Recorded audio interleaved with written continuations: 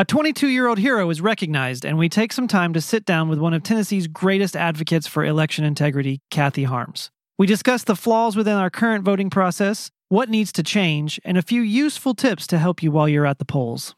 I'm John Fender, along with Gary Humble and Kevin Kookogee. This is the Freedom Matters Podcast.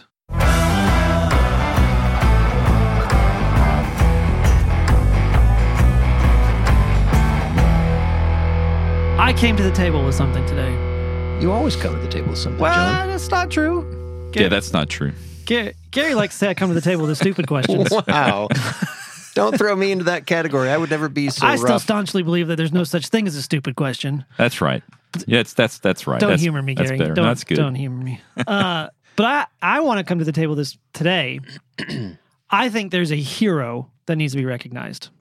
I don't know if you guys saw the story about the Indiana mall shooting. Oh, yeah. The 22-year-old. This kid.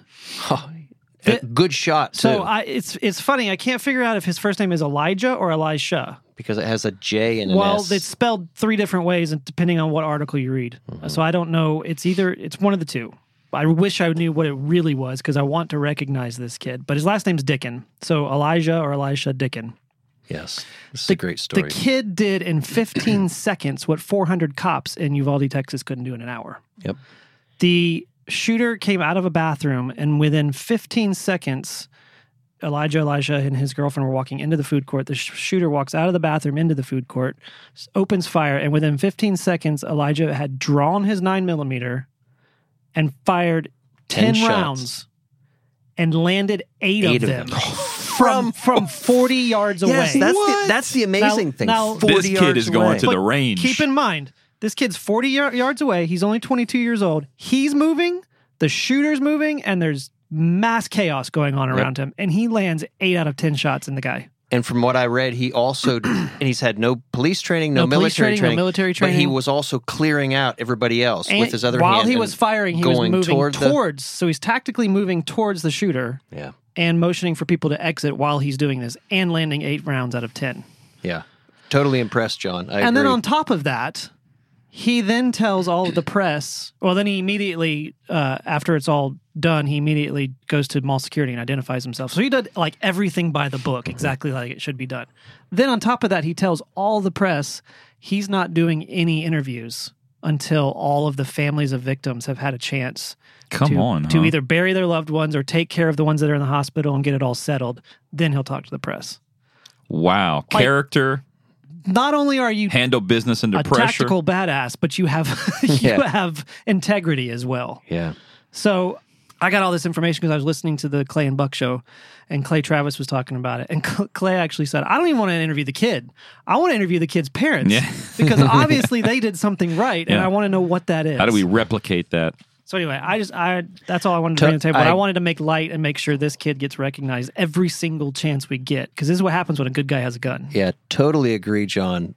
When the story came out, I was impressed enough, but then when I found out that he had done it with a handgun, Yeah. I didn't even know it was a 9mm. I was curious about that because a lot of the stories I read it didn't describe. But I'm thinking 8 out of 10 rounds in an active shooter situation going toward the guy without any training, And we all... it's inspiring. It makes me want to get to be a better shot. Yeah, would we be ready in that situation? Yeah, absolutely. Yeah, that's what I was going to say. We all carry, but like, you'd like to think that's what you're going to do in a situation like that, but would you? Like, would you draw your gun and like start walking towards the? I don't know.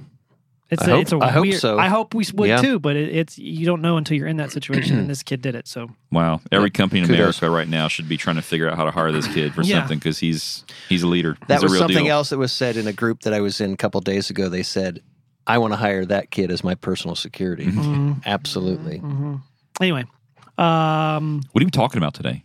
I think we're talking about election stuff. Okay. Election integrity. And Kevin wanted to bring a guest. Kathy Harms, dear friend of all of us in the studio and a dear advocate, forceful advocate for liberty in Williamson County. Not really She just is in a Williamson. forceful advocate. Yeah, that's a good Yeah. way to describe Kathy. I like that. Yeah, and not only here in Williamson County, but all across Tennessee and all across America. Kathy's influence is far beyond what anyone would imagine by looking at her. She's rolling her eyes, but I tell the truth. I'm not going to sit here and make up stories. And so I asked John and Gary a couple of weeks ago, getting close to election time, if we could bring in Kathy, because she has been particularly engaged in election integrity. And I sometimes get overwhelmed with the information that Kathy provides in emails, all the detail. I'm like, I have to save that for after work to read it because I don't have time during the workday. Such good detail. So, in particular, I wanted to talk about paper ballots and what Kathy has been doing with regard to getting paper ballots to be allowed. We're going to talk about what happened in Murray County and then open it up from there. Okay. So, Kathy, you want to start and kind of tell the history of why we're here and what little window of opportunity has opened for us in the election integrity space? Well, we're here because the federal government got involved in elections. That's how I look at it. After the 2000 election, and they got involved with trying to electronically control our elections, thinking that technology by itself is a good thing. And not all technology is bad, but technology in our elections has turned us into a circus. And after the 2020 election, we saw ballots everywhere. It wasn't the paper. And that's the thing that people want to get, if we have paper ballots, we're going to have all these problems. The problem is we don't have paper that has good technology. We don't have paper that's controlled. And in most cases, we don't have paper at all. And in the state of Tennessee, 67 counties do not even have a paper audit trail. So what they thought, well, what we'll do is we'll get a paper audit trail, and that's what they did in Williamson County. So let me slow you down. What does it mean to not have a paper audit trail? There are old machines that are out there that are electronic that turned up after the 2000 election that are called direct recording electronics. And they actually, you go in and you record your vote, but there's no paper. It's all electronic. And so if something were to happen at the end of an election, you'd have no way to go back and audit. And of course, that's a bad system. Everybody recognizes that's a bad system. But the replacement for that bad system is almost worse in some ways because they're just as vulnerable, just as hackable, just as many problems with them. And I'll get to what's really come up recently, and that is a man named Alex J. Halderman from the University of Michigan. He's been around a long time. He's hacked machines for a long time.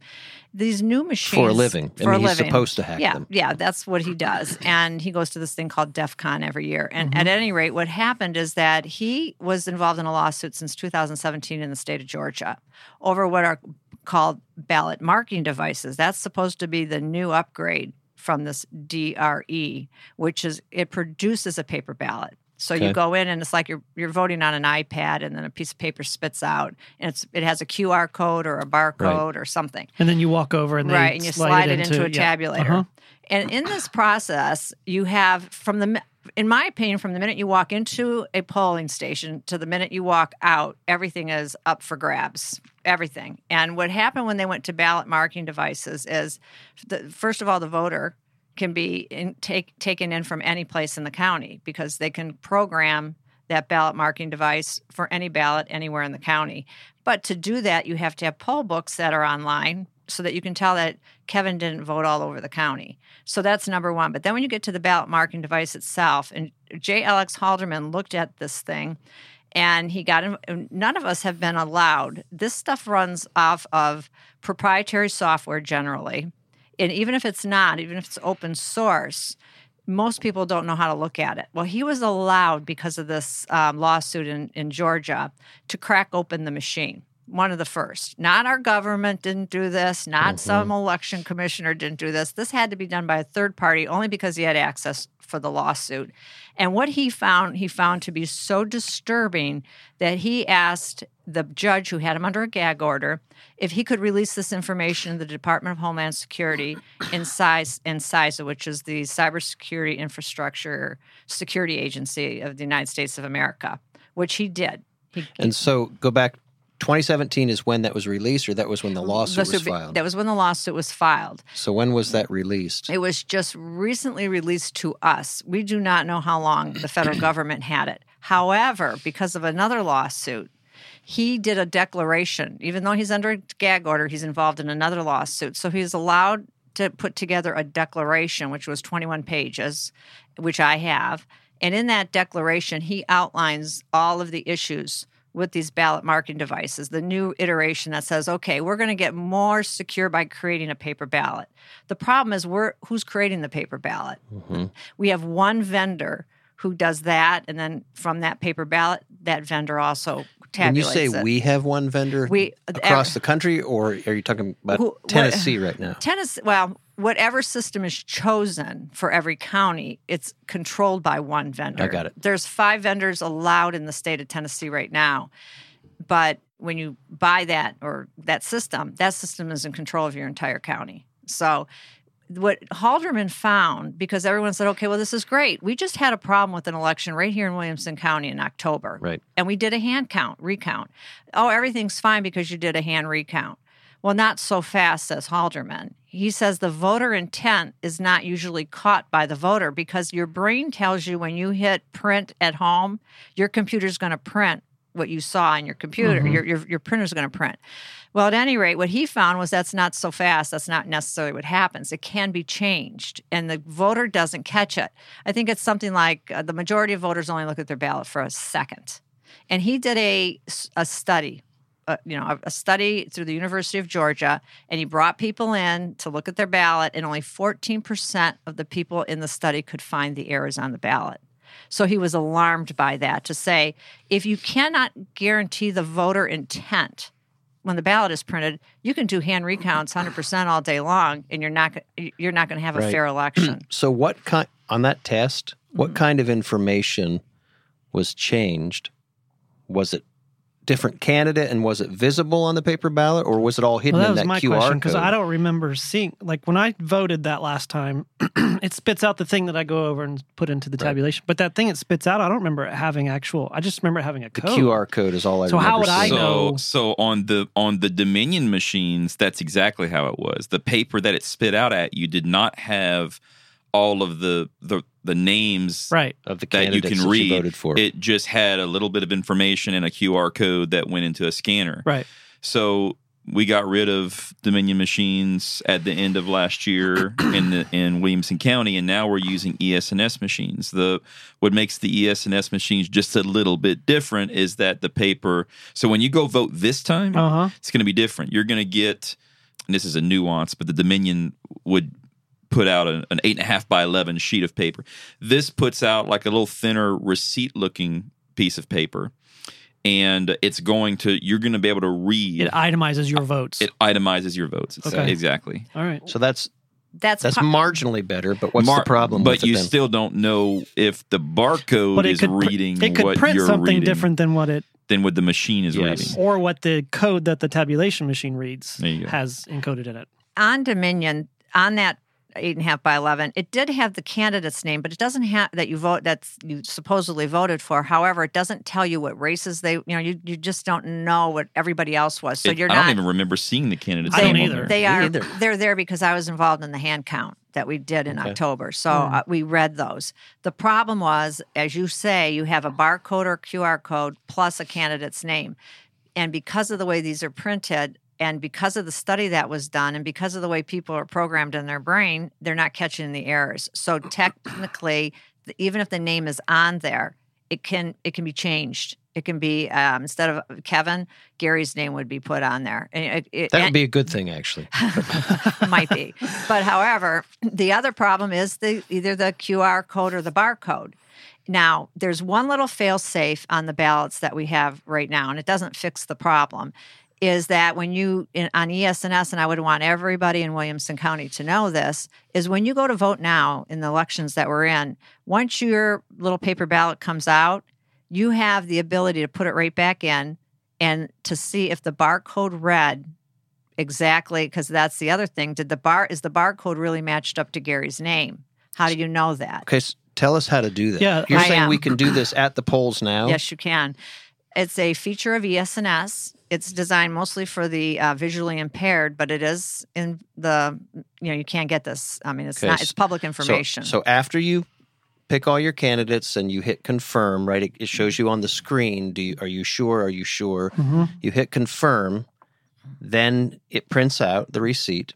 And at that point, You can do what with that receipt? You can reinsert it where it came from. It came out. This is inside your curtained off booth? Right in the booth. Okay. And what will happen if you reinsert it, those names you'll be able to see if those names are what was read by the barcode. Because the barcode is what's reading that. The machine's not reading names, it's reading the barcode. This is an automatic thing. There's no button you have to push, you just slide it right back in. You can slide it back in. Once you've confirmed that it's correct, there's a next prompt. Once so there's like a double confirmation right. process. So when you hit next, it'll pop it back out. Then you can be directed by your poll worker to take it to where it gets tabulated. So at least we have one little stopgap right now, but it doesn't tell you then what's going to happen on the tabulation process. Tabulator. Right. Because as Joe Biden said, it's who's counting the votes. Right.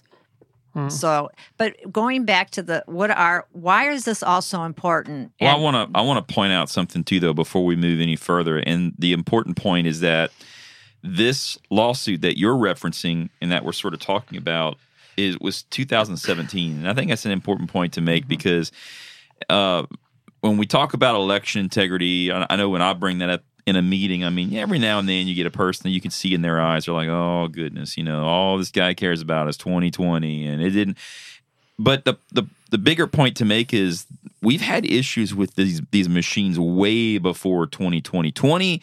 The 2020 presidential election is not the only time in American history that we've had to be concerned about election fraud. And I just think that's an important part of the conversation. Folks have been looking into these machines for a long time. And you can even go back in some earlier years and find people like Hillary Clinton decrying the machines, that the Democrats were losing because of fraud, because of the machines. Of course, now Bernie Sanders. Yeah, most people will admit now that that's exactly what happened to Bernie Sanders in 2016 and why Hillary won the primary. So, just want to make the point that having issues with these machines is nothing new, and it's something we ought to be paying attention to. But continue. And as you noted, both sides of the aisle, whether you're a Republican, Democrat, or independent, you should be concerned because we have a Constitution that gives us the right to vote. And we have a vested interest in knowing that what happens with that vote is reflecting our voter intent, and that is counted the way we cast it. The way I always say it is that you need to authenticate your voters, you need to have an authenticated ballot, and you have to authenticate the count. And you need to know that all three of those match up. And when you have one vendor from the ballot to the count involved, you're leading, first of all, a vendor. You're outsourcing your election, in my opinion, to a vendor. And why are we outsourcing it? Because when you're dealing with these machines, as Gary noted, you're dealing with electronics, and the people running our elections in the state of Tennessee are not a bunch of software IT specialists. If they don't read the software, they don't check after an election, did the software do what the software said it was going to do? There's thousands, if not millions, of lines of code. And I can barely operate my iPhone or ask my husband. And so for me to be able to check this process as a voter, we are becoming an expert class versus the citizens. And the framers of our Constitution couldn't, as an example from this Texas lawsuit says, they could no more have ever imagined these kinds of machines than they could have imagined the threat from an atomic bomb. Right. We didn't have this kind of capability. So the question becomes, what should we do?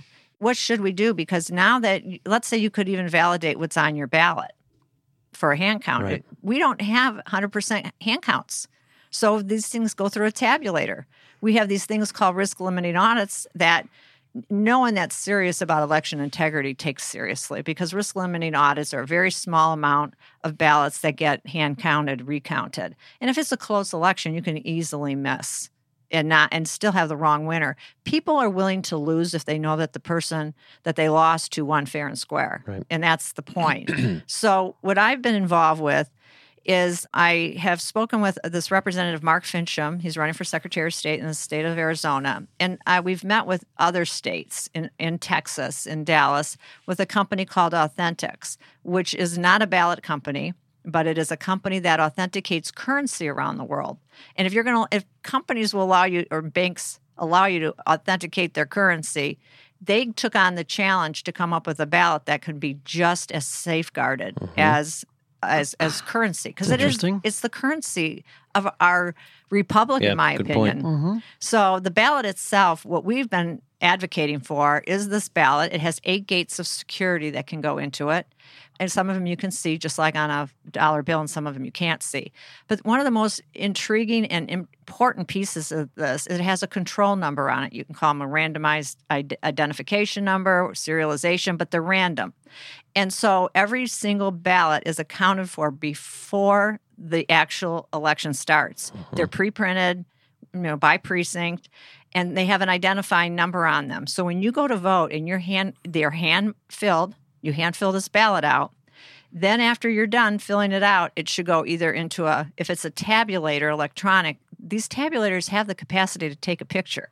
Right. And we found that out in Georgia because Garland Favorito got a law passed down out there that's SB 202 that makes ballot images public record so we can get our hands on them. Problem is they don't have any identifying numbers on them. But if we did the same thing, basically had a law that allowed these to become public images, after an election, when the polls close, every one of the ballots images can be uploaded. And if the number of ballots are accounted for prior to the election, all the spoilage is taken into consideration. Every single spoiled ballot or duplicate, whatever, goes through the same scan. Every number of every ballot in every precinct could be uploaded and you could find your ballot. Nobody would know who you are because they're randomized. You're just handed a ballot. They could find out who you are in the current system if they really wanted to, but it's a randomized ballot. So Gary, Kevin, John, you could look up your ballot and say, that's my ballot. It was counted the way I cast it. Nobody touched it. And you could count you could count your precinct, you could count your county, you could count the entire state. To me, that's the safest way that we have right now. Honestly, I would prefer that it goes through just a digital image machine that can check it for authenticity and do a hand count. Right. We have great procedures for hand counts because I was involved here in Williamson County, and we could do them, as Gary always says, you can have them all done by midnight because we're counting by precinct. I mean, we did, 4,000 ballots in a couple hours in October. And Florida proved that you could hand count in presidential election, and they had no problem doing that. And by the way, we've had Garland Favorito on the show a few months ago, and kind of talked through that process. And it's brilliant the work he's doing down there in Georgia. But I just wanted to pull out another point you made that I think is critical, which I actually hadn't really thought about before.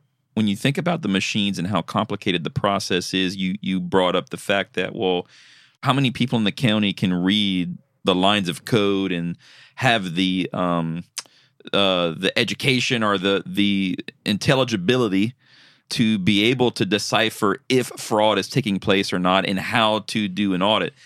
And that made me think it's not only the process itself, whether or not it could be fraudulent. It's the fact that the process has become so complicated that it's taken the ability out of the hands of the voters to be able to authenticate and audit their own vote. And I think that in and of itself is a tremendous problem whenever the people are engaging in their constitutional duty to vote in members who are going to represent them.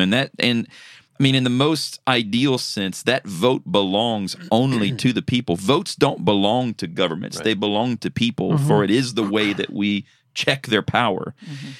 But they've created a system by which now has become so complicated that it's impossible now for the people themselves to be able to authenticate the vote that is taking place. Like you say, we must now trust some third party, some vendor that has said expertise to tell us whether or not, quote unquote, our votes are valid. Right. So that's a problem. So in the most important sector, Kathy, you use the term, this is the currency, right, of our, you could say currency of our republic, currency of our freedom, right? It's the mechanism by which everything else matters and doesn't if we don't have elections with integrity. It removes, like everything else in government, all these elites do, our ability to self-govern, right? We are no longer a self-governing people. And some people, whether it's election officials, county officials, and many citizens, have surrendered that. It's not just that it's been taken away, although it's been made so complicated that people just say, oh, what the heck, I'll just trust them. If there's any person I wouldn't trust, it's someone who's counting my vote. Because wait a minute, Kevin, but we're in Tennessee. These are good people. That's good right. people All in good Tennessee, people. Kevin. No election fraud in Tennessee. That's right. It's funny the lines you can draw between the election integrity problem and the Second Amendment issue, where it's kind of the same picture, different vehicles, but the same picture. Oh, yeah. You've got them wanting to take the guns away, or the initial Second Amendment idea was that our government could never outgun the population. Right. Well, we've obviously gotten to that point. I mean, the military outguns us for sure, but as citizens, we still have arms. Right. But they're wanting to get rid of those they as pale well. in comparison. They do, but they're wanting to get rid of those as well. And then we have to trust this third party, which is i.e. the state police or whatever it is that they come up with we have to just trust this to take care of us. It's the same idea it's the same mindset. As we're already trusting them with our elections. Yeah, I see what you're saying. Correct. And It's the same think mindset for both issues. And think about how this That was how good, you John. started this Sure. episode, John, actually captures a perfect picture of that. If you trust the government, you're going to get an Uvalde situation. Right. 19 people dead when perhaps no one had to die, right? You had a police chief who's in there negotiating with the leftist belief that you can talk people out of their evilness, right? And then you have the citizen in Indiana within 15 seconds takes out a guy before he can take out more than 3. And that's the difference if we would return to a system where we have actual voter integrity and where we can be a self-governing people and not assign that to experts. We're going to have the equivalent of Indiana, right? We might have a couple of problems, but we terminate them.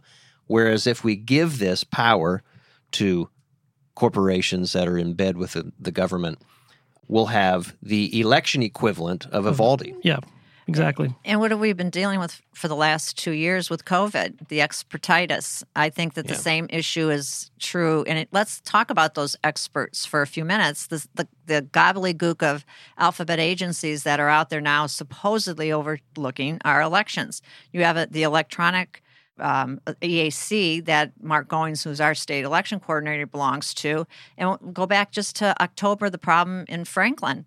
It was a poll watcher that caught the tape was wrong. And because we sent experts in to look at the machines prior to the election, the first thing that was noted was, well, that's not the software that we inspected. But then you go back to the experts who are supposed to certify this. And so we kind of knew that we had this uncertified situation. But what did they do? They certified the election. And what did they do? They took this whole thing 4 months up to Nashville. It took 4 months, the EAC, the people from Dominion, everybody to come back in February to tell us what we already knew. We had uncertified software configurations that were used in that election. And oh, gee whiz, guess what? That's against Tennessee code. They broke the law. There is actually a Tennessee code that says you cannot run an election on uncertified software configuration. Well, if nobody can tell you that it's uncertified, because they wouldn't have said anything. What does the law even matter? And if the law can't be enforced, because what's going to happen 4 months later, it's like the presidential election that we're still just looking at from 2020. You're back to the expert telling you that this is how it should go. And who's watching the expert? So tell us what's happening during this election cycle in Murray County. There's been, it's kind of breaking news in the past couple of weeks. Correct. Back last fall, the Election Commission in Murray County received RFPs from more vendors which means they put it out for bid to these different vendors to bring in updated election equipment. They're on the DREs, but they're on the kind that probably the first iteration of them. They're very, very old, and they're really not even serviceable anymore. So they brought these guys in. But the election DREs that have paper don't have paper. Don't have paper. The direct recording, the one that didn't. So they're looking to improve, update. So the election administrator brought in the vendors because this is the other thing, how it works in the state of Tennessee. We have really very little control over what happens in our elections because nobody involved is actually elected. I mean, just think about that. We're running elections by people who aren't elected because the Secretary of State's not elected. The state election coordinator's not elected. The election administrator's not elected, and the election commissioners aren't elected. So now you have all these appointed people, and the election commissioners really are just more like volunteers. They're people like us. We have 3 Republicans, 2 Democrats right now. There's 5 in every county. Well, these 3 Republicans did their homework back last fall. And they knew all the questions to ask of the vendors, and they decided, you're not giving us the answers we want, so we're not buying. We said no. They said no. Well, that caused a little bit of a turmoil because now what are they going to do? They wanted to go to the secure hand-marked paper ballot that they were aware of from Mark Fincham, but they decided to ease into it.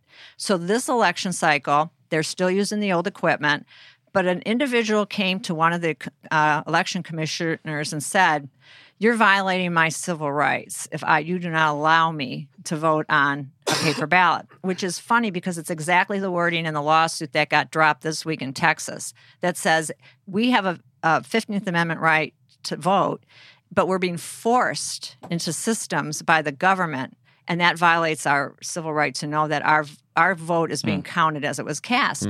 So as a result of this individual coming, and as a result of them knowing that long-term they'd like to go to a authentic paper ballot, they decided to utilize the paper ballots that are currently used in absentee voting in Tennessee. Okay.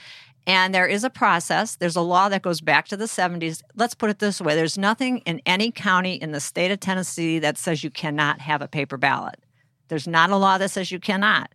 So they took advantage of that. They checked it all the way up through the Secretary of State's office, and they got the process that they put into place, and anybody who wants in Murray County to vote on a hand-marked paper ballot can vote on a hand-marked paper ballot in this election.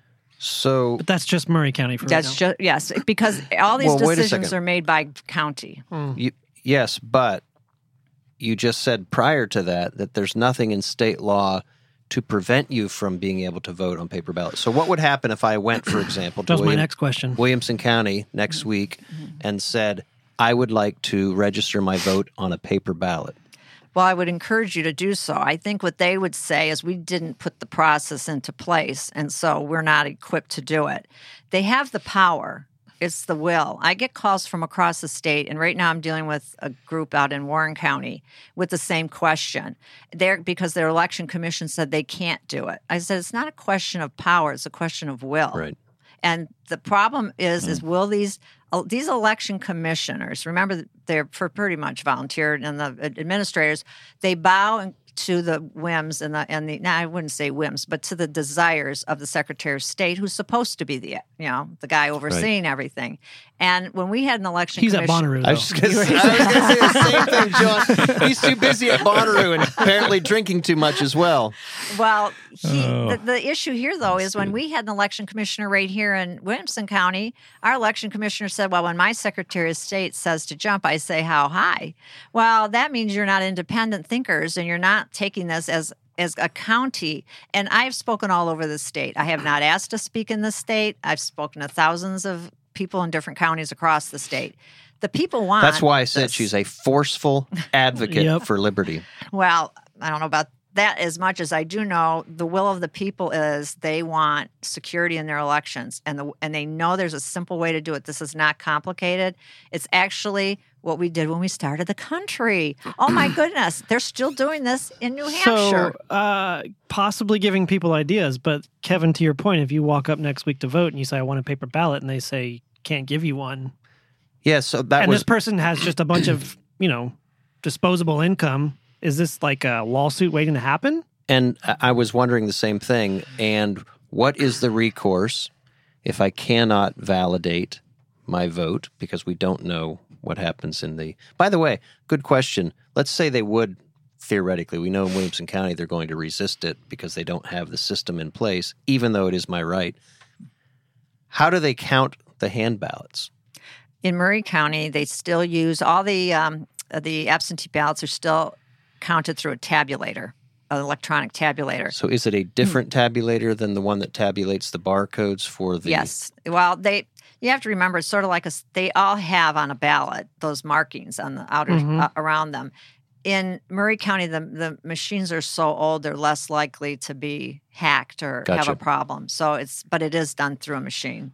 Do you think all counties still have those older machines if they even wanted to go through the same, because you mentioned that we're kind of in a transition process in Murray County, not to the fully validated, the images, but going back to the old way we used to vote until they can get there.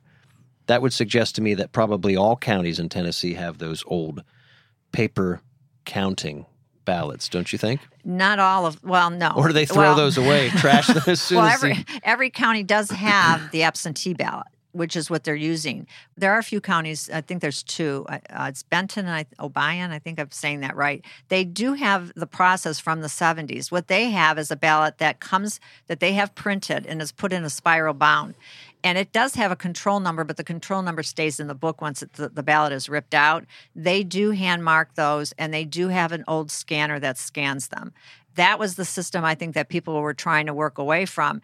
It just goes to prove that it can be done, and they've never had a problem in Benton County. And they haven't had a problem in the state of New Hampshire because that's how they vote. Hand mark into a box that's probably from the 1700s with a lock on it. Seems to me that we should encourage voters, especially in all counties. I was going to say Williamson because we live in Williamson, to ask that question and to note it, sort of like playing a baseball game under protest, right? You can't actually change that game, but you can play it under protest. You're issuing your vote under protest. You make it known to those people in the location where you do your vote, so that then you can file a class action suit at a later time if you have evidence that your vote was not counted in accordance with the way that you registered it. We still have a few minutes. Yeah, a couple. Because I'm going to throw something at you, like it's just maybe off the cuff, because I had this come up last night at a meeting, which I had never thought of this before. And I found it to be incredibly intriguing because in everything all these big issues we're discussing, including election, I'm asking myself questions. And when I can't answer the question, it bothers me. What's really happening behind the scenes so, for example, hand-marked paper ballots, ballot marking machines, using paper ballots. Why are we not doing that? Someone brought up to me the lottery. Have you heard this before? So think with me. How long have we been doing the lottery? Like, you mean nationally or just in Tennessee? Well, nationally. I mean, just a lot with the paper slips you mark and you run through the machine, you get a receipt. We've been doing that for a long time. How much fraud have you heard coming from? How many massive complaints of fraud have we heard about? The lottery. Would we know? Is there any way for us to know? Well, I don't know, but I mean, has it been on the news? Where's all the millions and millions and millions of dollars that have been fraudulently stolen from the lottery through this process? Has that? That's a rhetorical question, Gary. Right? I think the answer is nada. Nada. So all of these years that we've been using these hand-marked paper ballots and putting them into a device, and we get a receipt, and these lottery commissions know exactly the moment that ticket was printed, where it was printed, where it came from. Yeah. They know everything about that ticket, right? And it's secure. We trust it. We have faith in it. And millions and millions and millions and trillions of dollars flow through this system on an annual basis. Just like currency. Yes, right? Just like currency. Because what you're talking about with the no lottery problems. Is the same security that we have with currency, right? All of the identifiers. It is interesting because... Doesn't it seem to be fairly trusted and secure? Yeah. The common denominator is what's happening. Well, when the government... It's just like what happens with the IRS, right? When the IRS owes you money, you can't get a hold of them. They wait forever. You don't get interest paid on money that you've overpaid, right? But if you owe the IRS money, man, they're knocking at your door. They know all about it. Yeah, and interest and compounding penalties.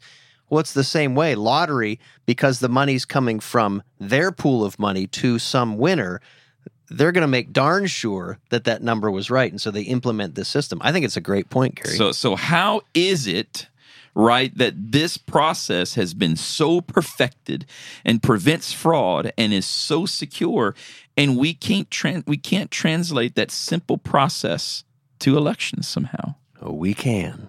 The question It's is the will, motivation. yeah. It's the motivation. Do we want to do it? And to be really fair, I want to be fair to the people that work in the election commission offices in the counties around the state and the election commissioners.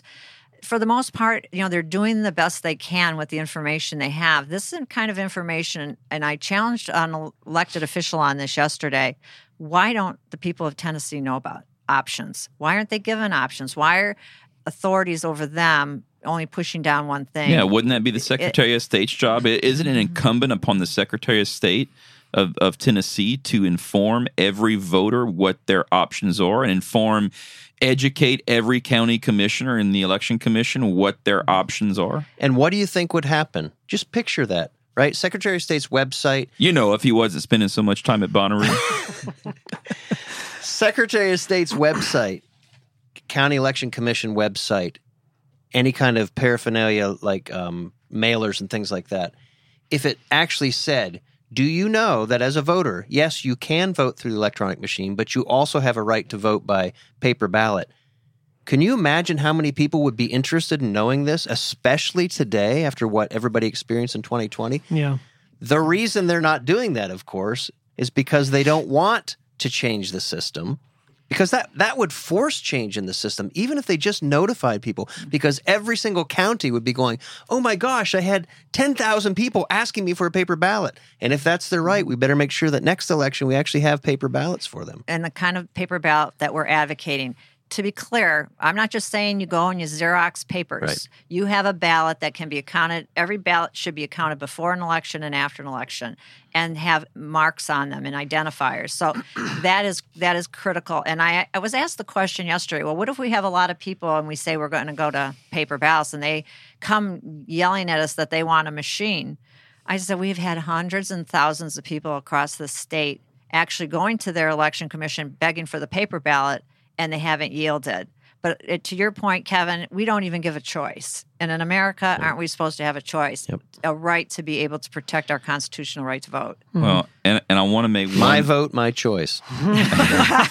That's good.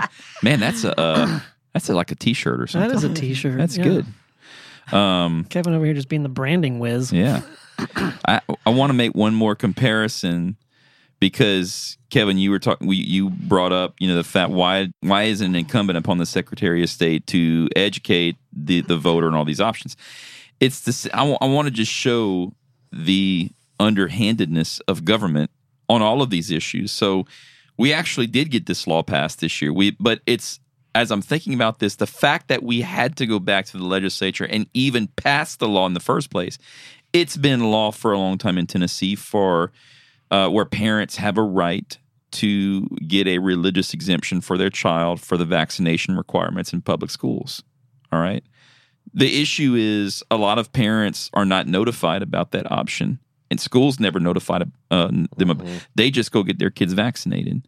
So we actually a law passed this last session, thank God, but it's a small win, that now the law requires every local LEA to, whenever if they put anything out about vaccination requirements for schools, that information must include that religious exemptions are available in the state of Tennessee. They have to make that notification. But even though it's been law for years, decades maybe, the parents always had to go discover that themselves and then hunt for the exemption form or whatever. Like, where do I even find this? It's amazing to me that we have law in the books, and instead of these agencies, instead of it just naturally being incumbent upon every government agency to, in all of these situations, to simply notify, make sure that citizens are educated on the law, they simply just don't tell you things that they may or may not want you to know. You have to go dig it out of the law yourself and then pass another law just to force them to tell you. To force them to, isn't that? What are we doing? Yeah. I don't even know if 100% of it's nefarious. Some of it just by pure laziness by officials. Maybe so, John. Maybe that's just a little bit too naive. You're being nice. So they're good people, though, Gary. They're good people. That's right. We are in Tennessee. Kathy, I know we just scratched the surface, but thank you so much for coming and agreeing to do this, because I think our audience for sure is going to benefit from what we talked about here today. And then, John, you want to do the invitations as you always do at the end of the program? I mean, Kathy's sitting here today, but Joe Rogan's welcome to sit there anytime he wants Anytime. to. And so is Matt Walsh. Yeah, the low-hanging fruit, according to Gary Humble. The So that's on me now? Yeah, you were the one that said it, right? Me? Did I Or was say it that? John? Wait a second, I take can't- that back. Did John say that? I don't know. We're going to have to go back now. I'm going I to don't plead the even know. fifth. That's my right, isn't it, to plead the fifth? But always clarifying, we're talking about geography, right? Geographical low-hanging fruit. Exactly. Nothing to do with intelligence. No. That's great. Yeah. Thanks, All right. guys.